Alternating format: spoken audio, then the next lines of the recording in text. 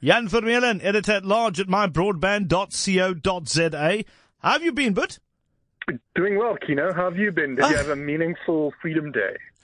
It depends what you mean by meaningful. Yes, it was. I spent a lot of time with my in-laws.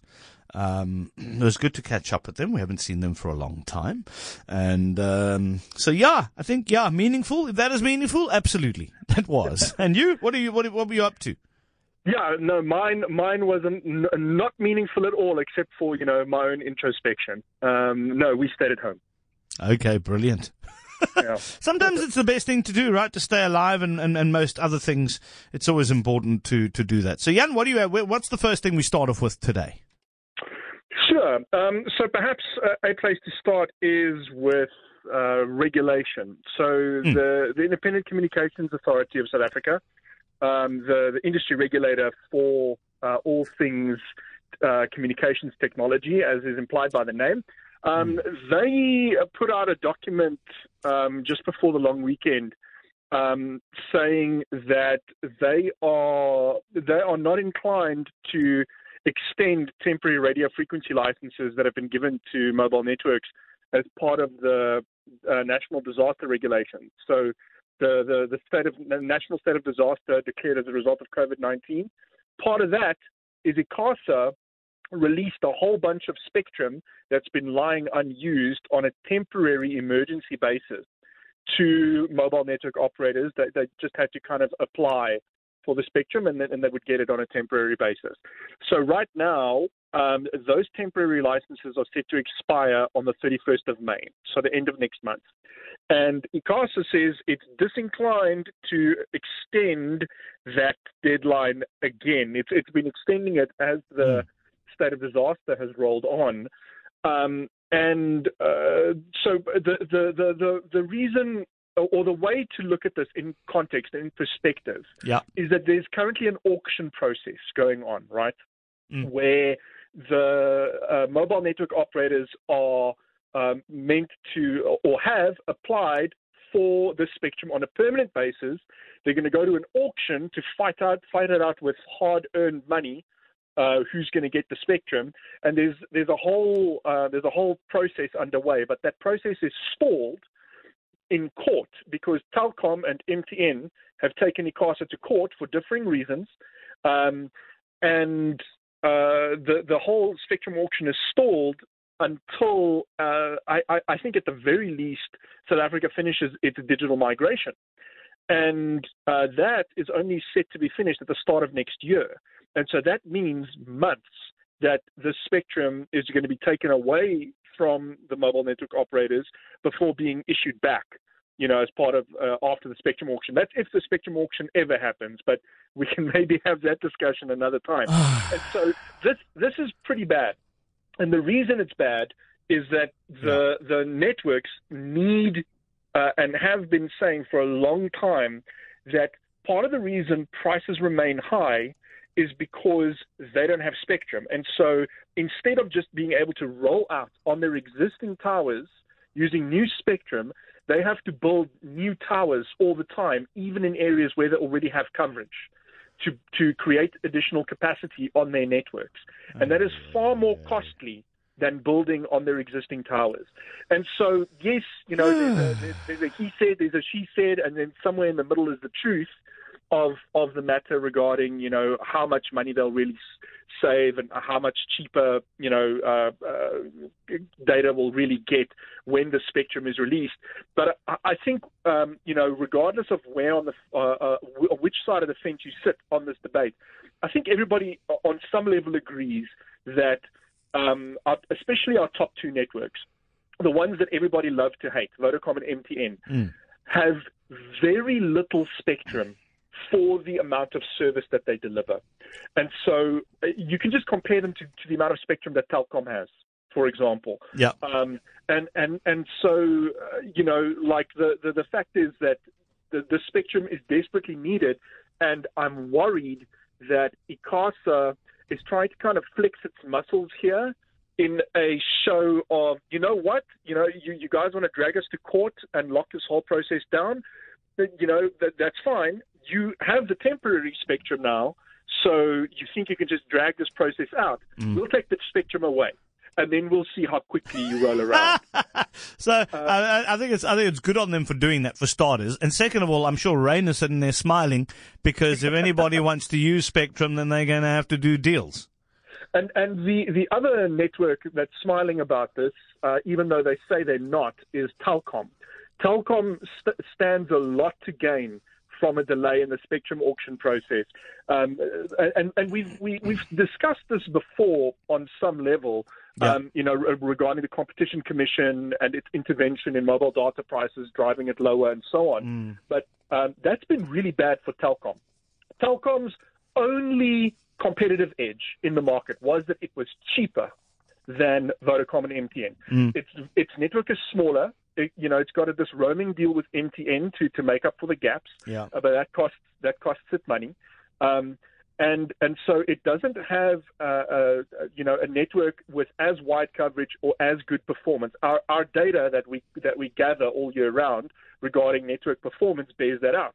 Telkom is not the best performing network. It performs well enough if it's the cheapest network in the country, but it no longer is, because of the Competition Commission's intervention in mobile data prices. So the Competition Commission only forced Vodacom and MTN to lower their prices because it said Vodacom and MTN do it, the whole rest of the market have to follow. Telkom hasn't really. Its headline gigabyte data price is still at around 99 Rand, right? And so this is a huge problem for Telkom because its competitive edge has effectively been destroyed by the Competition Commission. And so you sit in this very interesting space where the Competition Commission, much to everybody's fanfare, tackled Vodacom and MTN and said, you must lower prices. And Vodacom and MTN then hatched some kind of deal with a tribunal, lowered the prices and said, cool, this is in anticipation of the spectrum being released. Now, they got the temporary spectrum. They didn't quite plan on it happening the way it did with the pandemic and so on, but they got some spectrum in the meantime to kind of tide them over. But Telkom was really a loser in that whole process, because why would somebody choose Telkom over Vodacom or MTN now when you can get the same data and a better network performance? Telkom competes here and there and offers better deals here and there, but the headline price that you can get is the exact same on Vodacom and MTN as you can get on Telkom, and so naturally Telkom stands everything to gain from dragging this process out. The longer Vodacom and MTN sit without spectrum, the longer prices can remain where they are, which is good for Telkom, right? Yeah. So because Telkom is struggling to cut its prices, ensure that its mobile network division remains financially relevant, right? So it's really in a difficult position where it's trying to compete with Vodacom and MTN, but the South African public have lost patience for the process. They've said, we don't care, we want the prices low now. And so for a small player like Telkom, that leaves them zero time to ramp up to become a toe-to-toe competitor with Vodacom and MTN. And, it's why, with Telkom's back to the wall, it's going great. Then we'll lock this process up in the courts. Yeah. The longer it drags out, the better. We're the ones who's sitting with twice as much spectrum as everyone else, basically. And so Telkom doesn't have a spectrum or network capacity problem. It has a investment and a return on investment problem. It doesn't have nearly the subscriber base to sustain the level of investment that Vodacom and MTN can do. Yeah. And there's no help coming for it. No sugar daddy with deep pockets coming to invest and buy out its network and trying to get it to a stage where it's competing aggressively against Vodacom and MTN. And so, we sit with this very interesting and complicated set of affairs in the South African cellular space at the moment. Interesting indeed. But we move on to the Olympic Committee. Now, I like this story. Thank you very much. Its first official esports event. Dankie baie. Yes. I'm a little disappointed when I read the story that it's all sports games. Yeah. So it's baseball and cycling and rowing and stuff. So no strategy or tactical games Like stuff that where video games can really shine. But, it's a start, an official Olympic esports event. And apparently chess is not an Olympic sport yet, but there's big noise to make chess an Olympic sport. And so... Is skateboarding in there? I don't see a skateboarding game. So no Tony Hawk's, unfortunately, in the esports lineup. No, we are looking at, as I said, we're looking at rowing, cycling, sailing, and Gran Turismo. So car racing, and then baseball. So this is together with video game publisher partners. So Konami, Zwift. And then Gran Turismo, Polyphony Digital are the names that I recognize. But if the doors can be opened, I think on an old fight like chess. Because the people arguing against the inclusion of chess in the Olympics have always said, but it doesn't require athletic ability, right? And so now we're kind of muddying the waters here by saying, okay, now we're going to have an esports event involving that are virtualized versions of real physical sports. But I'm going, okay, well, if these are like baby steps in that direction, and then, we can open the door on a strategy game like chess, and that will then open the doors for perhaps something interesting that video games have to offer, from strategic and tactical games, whether it's StarCraft or League of Legends or Dota 2 or whatever the case might be. But the situation there, the other thing that I was thinking of is, maybe we won't see games like Counter-Strike or Call of Duty because they're quite violent, right? And so maybe they don't want that in the Olympics. But something with cartoon violence like Dota 2 or League of Legends might work, and it does have a kind of the games are very tactical, and so it's just sort of like a more graphically advanced chess. And it's on top of it, those games have become real spectator sports. Which could be a real draw card for the Olympics. But yeah, it was a super interesting story, and just a little disappointed that the only one I call real game in there is Gran Turismo. But come on. If you're playing chess, there's a muscle you're going to organize. You have to use, and that's your brain. Right. Right. And anybody who plays esports, and I'm pretty sure chess players will say the same thing, is that while you aren't trained, like when you're doing javelin or shot put or pole vault, there are certain muscles in your body that have to be trained. And so with something like chess or any kind of mind sport, your body still has to be healthy.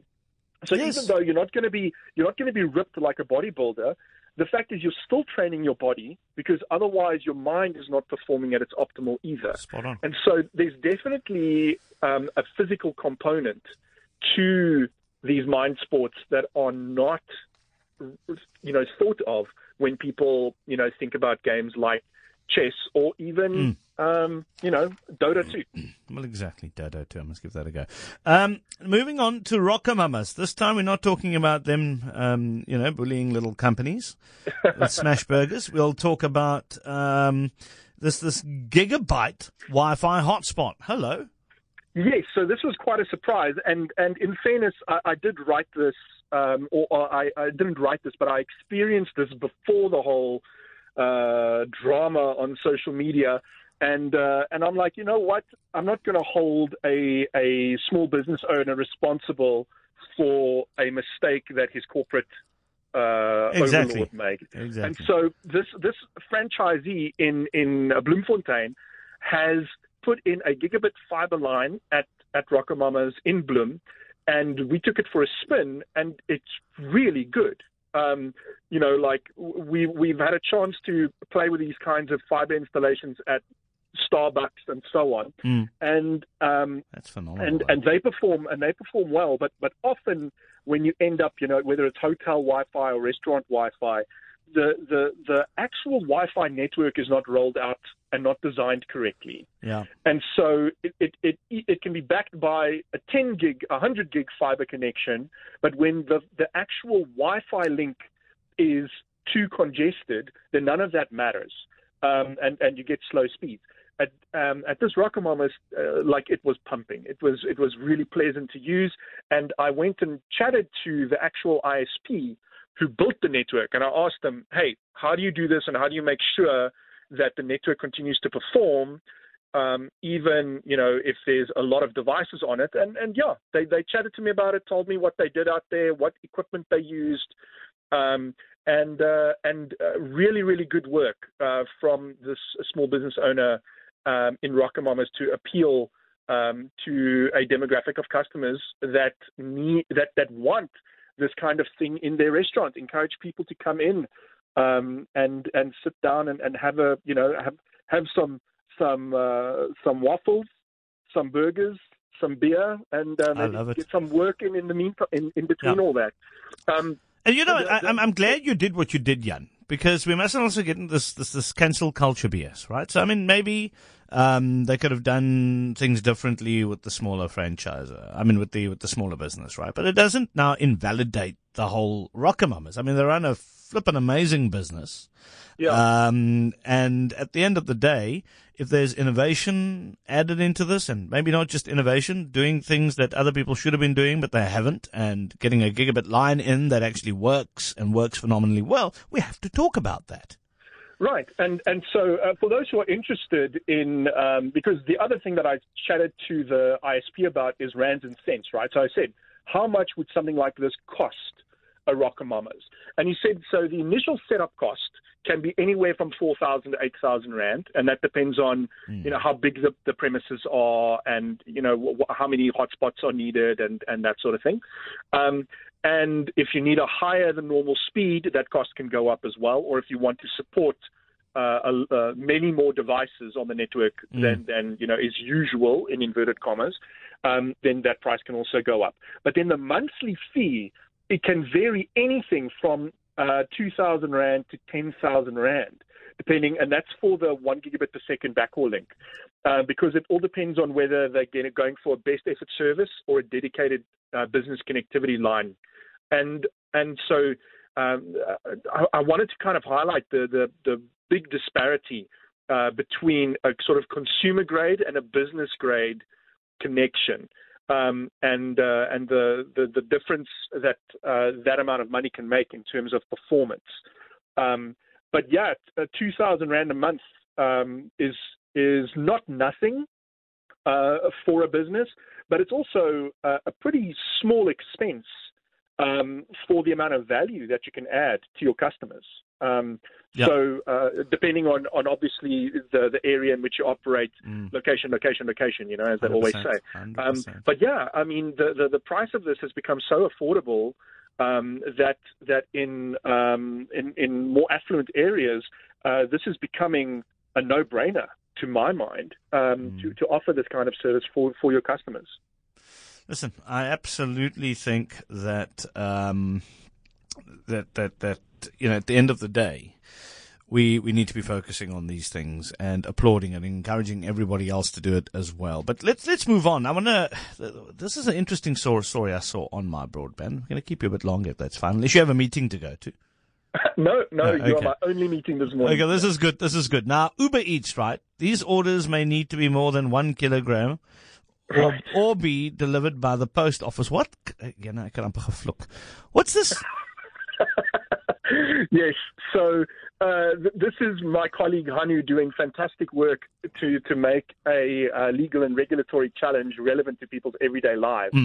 And so, yeah, I mean, these services, which we came to rely on a lot during lockdown, are now being threatened by the post office because its whole business model is being threatened, right? So the people that Hanu quotes in his article, I think, do a good job of explaining the silliness of the whole situation. So firstly, this dates back to a court case brought by the South African Post Office against Postnet. saying that Postnet is in violation of ICASA regulations, blocking anybody from carrying, any kind of postal object of under 1 kilogram, of a kilogram or less.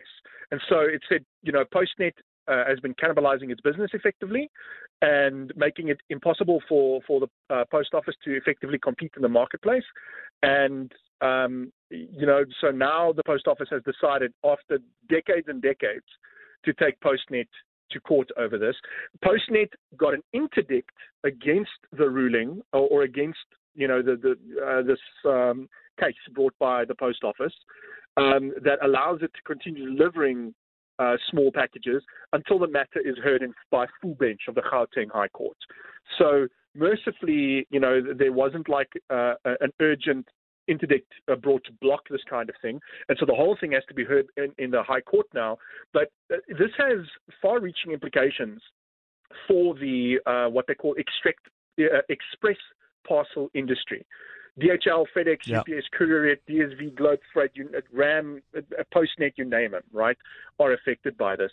And so here's what Gary Marshall from SAEPA, that's the South African Express Parcel Application, told us. And so besides the fact that this will cripple the courier industry in South Africa when we most need it, he explained that the post office just did not make sure that it stayed relevant with the times.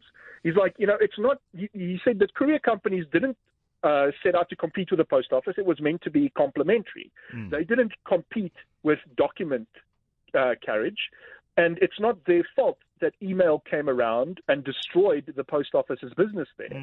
The post office just chose not to make itself more relevant.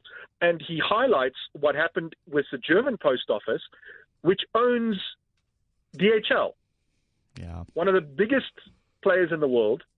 And so they make money that way by providing international couriering. That's because you have the right people running the business. It's a discussion I had with Fakey Mentor earlier. This problem with the stupid cadre deployment is that you have ANC-linked people coming into organizations and effing them up fundamentally. But we'll continue talking. Jan Vermeulen, Editor-at-large at mybroadband.co.za, getting back to our cadre deployment story. I don't know. I mean, Mark Barnes was there, and he was I don't know what your thoughts are, Jan. It looks like he was sort of on a decent-ish type of wicket, and then he just left.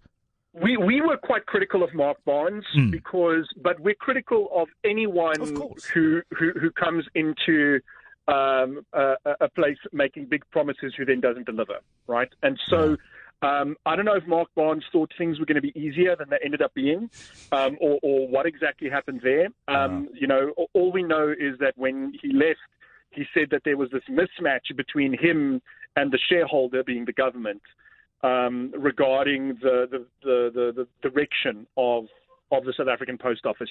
He talked about establishing a post bank and making the post office a way to distribute everything from grant money to other government services. To make it a hub for the disbursement of government services.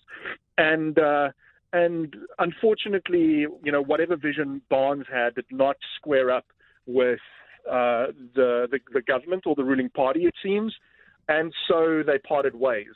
The fact is that under Barnes, the post office did not improve as promised, and I think what we took major issue with was when Barnes would say that things had improved when they hadn't, and that's when we were most critical of his time at the post office. Whether all of that was his fault or not will emerge in time, I expect. But yes, there's a couple of things regarding the points you raised on cadre deployment. So firstly, there's the problem of putting someone in a state-owned enterprise and then just keeping it going as it always has been, not innovating, not doing anything interesting, and it just puttering along, right? But that's not what happened with any of our state-owned enterprises. If only, they were made obsolete by the advancement of technology. No, the problem is that they were driven into the ground, right? Eskom was looted. The post office, at the end of our article, we note that the SA post office told us that the law which reserves its rights on parcels below 1 kilogram is to allow it to make good on its universal service obligation. The post office complains that, it doesn't get to charge according to the distance that items are transported, which means that private carriers can deliver items over profitable short distance routes, cannibalizing the post office's business, and then all that the post office is left with are unprofitable routes, right, that courier companies don't want to take on. And this is the exact same type of argument that I heard from Telkom, when they were taken on about their various attempts to block telecommunications liberation in South Africa. And it's interesting that when these state-owned enterprises, their business models get threatened, this is their reaction, is to try and legislate a monopoly for themselves. And the fact is that people would have kept using the post office if our post items would just get delivered and not stolen or quote-unquote lost in the system or whatever you want to call it. Right? I mean, it rots from the top at the end of the day, doesn't it? I mean, you either have good leadership or you don't. And if you have the right leadership, that should cascade all the way through to the bottom. One hopes so. I mean, the thing is, as a good leader, if you start noticing an increase in complaints about people saying, my post is not getting to me unmolested, yes, right? Even moderate value items are being stolen. Yeah. How can you operate a parcel delivery service? If someone buys, a 200 Rand item on Take-A-Lot and it just gets stolen in transit, I mean, no one will use you. Yeah. And so if you are a moderately good leader in that position and you see this uptick, then regardless of what the unions say, regardless of the amount of employee unhappiness, you come down like a ton of bricks. Yes, there are going to be plenty of good people in the post office who did not cause this problem, but the bad apples have to be rooted out. And otherwise, you end up in a situation like we have today. The whole institution is unviable now because the rot was allowed to set in. So now what do? Do we bail it out? Do we let it die and rely purely on private carriers or the German postal service in the form of DHL to handle our deliveries? I mean, it's a difficult situation to be in, but make no mistake. But the post office has no one to blame but itself. It's got some of the most, well, it did, I don't know, some of that's been eroded. They've got some of the best infrastructure around on which to deploy many things, right? But, I mean, if you don't, at the end of the day, should you turn it around? If you can get the right people, it's a strategic asset, I think.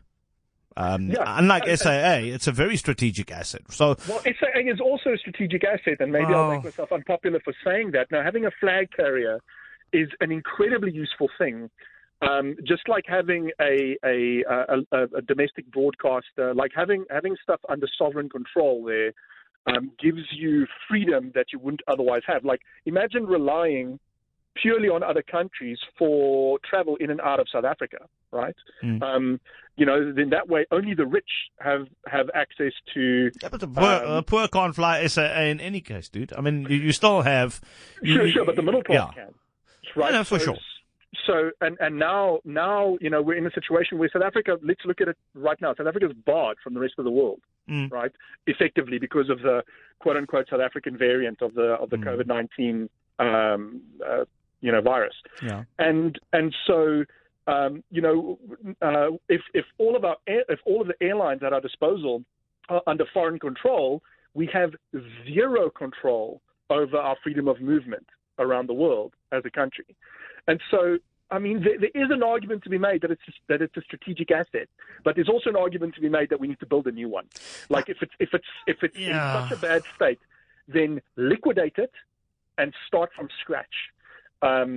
So, I mean, the post office, part of its strategic value is the amount of property that it has access to around the country. It can't make good on its rent payments, and it's being kicked out of malls because it doesn't have cash to pay its obligations. And so that strategic value is being rapidly eroded.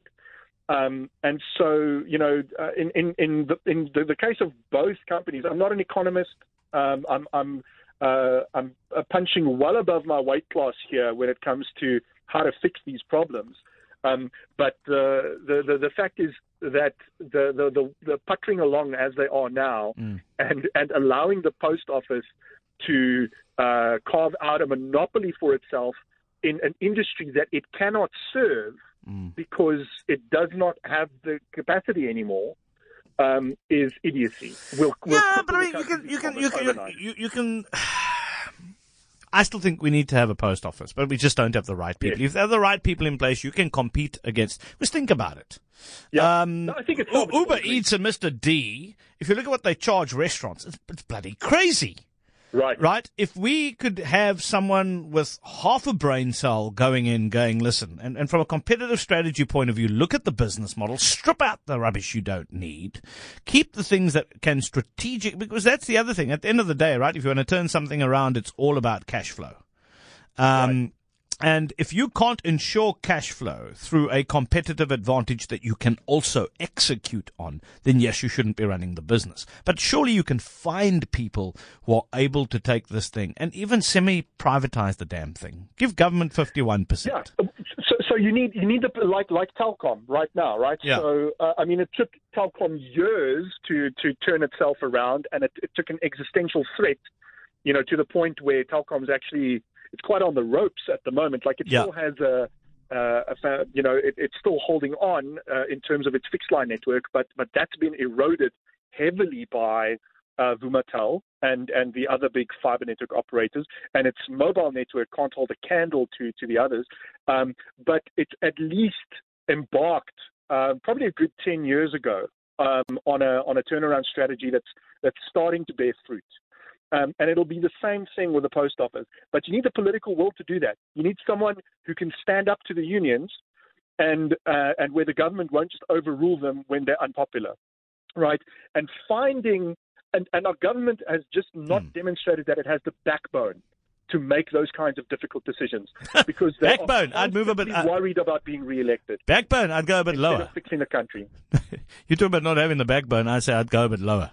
But anyway, yeah, you will need brass sphericals to take on a project like this. And so I do tip my hat to Mark Barnes for giving it a college try. A good go, absolutely. Yeah. Anyway, Jan, great chatting to you as always, mate. It's Keep well. Our last show together, but I'm sure we'll be doing more online stuff. Don't you worry. We'll be excellent. Kino, it's been a pleasure, and we'll chat again soon. Absolutely. When I buy my broadband.co.za and we get enough funding, Jan will be the chief executive. And I think who's the founder? Hannah, eh? Rudolph. Rudolph. I think we're. He can retire. Yeah, he can retire or become chairman of the board if he likes. But anyway, Jan, you must have a good one. You too. Cheers, mate. There we go. Jan Vermeulen Editor-at-large at mybroadband.co.za.